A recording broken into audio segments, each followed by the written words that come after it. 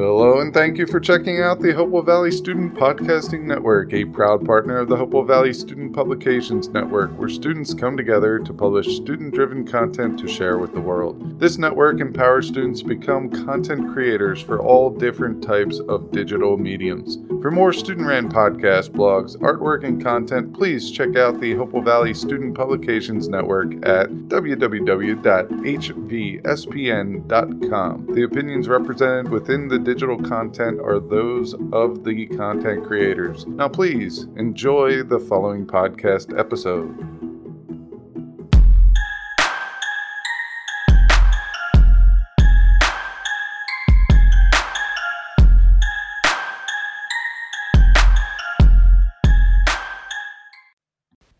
Welcome to my AP Biology Thoughts podcast. My name is Victoria Villagran, and I am your host for episode 40 called Unit 1, Elements and Functional Groups of the Macromolecules. And today we'll be discussing the specific elements and functional groups that are in these macromolecules. First, what are functional groups? Well, functional groups are collections of atoms that attach to the carbon skeleton of an organic molecule and confer specific properties.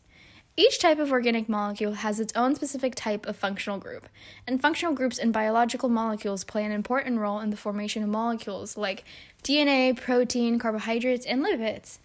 Functional groups include hydroxyl, methyl, carbonyl, carboxyl, amino, phosphate, and sulfohydryl. So let's focus on 6 of these. So the hydroxyl group is an O bonded to an H, the carbonyl group is C to O, carboxyl is COOH, the amino group is N and 2H atoms, sulfohydryl is SH, and the phosphate group has phosphorus. So, in carbohydrates, it has the elements of carbon, hydrogen, oxygen in a 1-to-1 ratio, and it has the functional groups of hydroxyl and carbonyl, and specifically for carbonyl it has aldehydes and ketones. An aldehyde is an O double bond on the end of the carbon chain, while a ketone is O double bond in the middle of the carbon chain. Lipids has the elements of carbon, hydrogen, oxygen, and sometimes phosphorus, nitrogen, and sulfur. And it has the functional groups of hydroxyl, carbolic acids, and esters or ester linkages. Nucleic acid has the elements of carbon, hydrogen, oxygen, phosphorus, and nitrogen, and its functional groups is phosphate, and some nitrogenous bases have carbonyl and amino groups, and the sugar bases have hydroxyl. Then finally, proteins/amino acids have the elements of carbon, hydrogen, oxygen, and nitrogen, and it includes the functional groups of carbolic acid, amine, and an R group. And the R group is what sets the differences between the 20 different amino acids. Now let's look at examples of these functional groups in the macromolecules.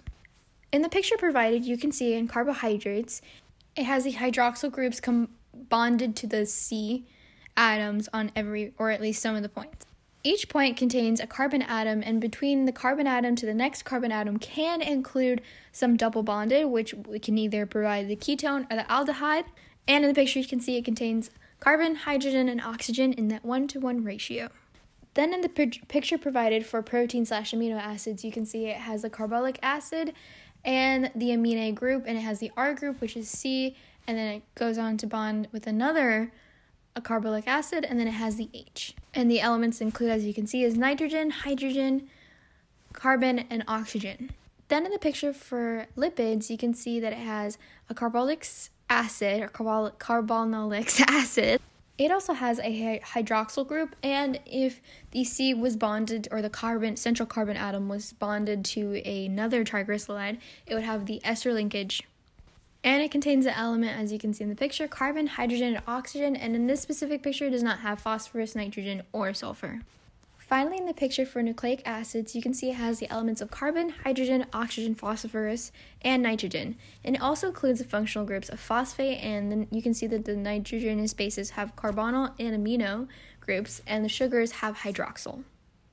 Now let's connect these functional groups of the macromolecules and the elements to the chemistry of life, or how do these functional groups affect the macromolecules overall? Well, these functional groups are specific groupings of atoms within molecules that have their own characteristic properties, regardless of the other atoms present in the molecule. They are responsible for the molecule's functions, which play a role in the chemical processes necessary for living organisms to survive.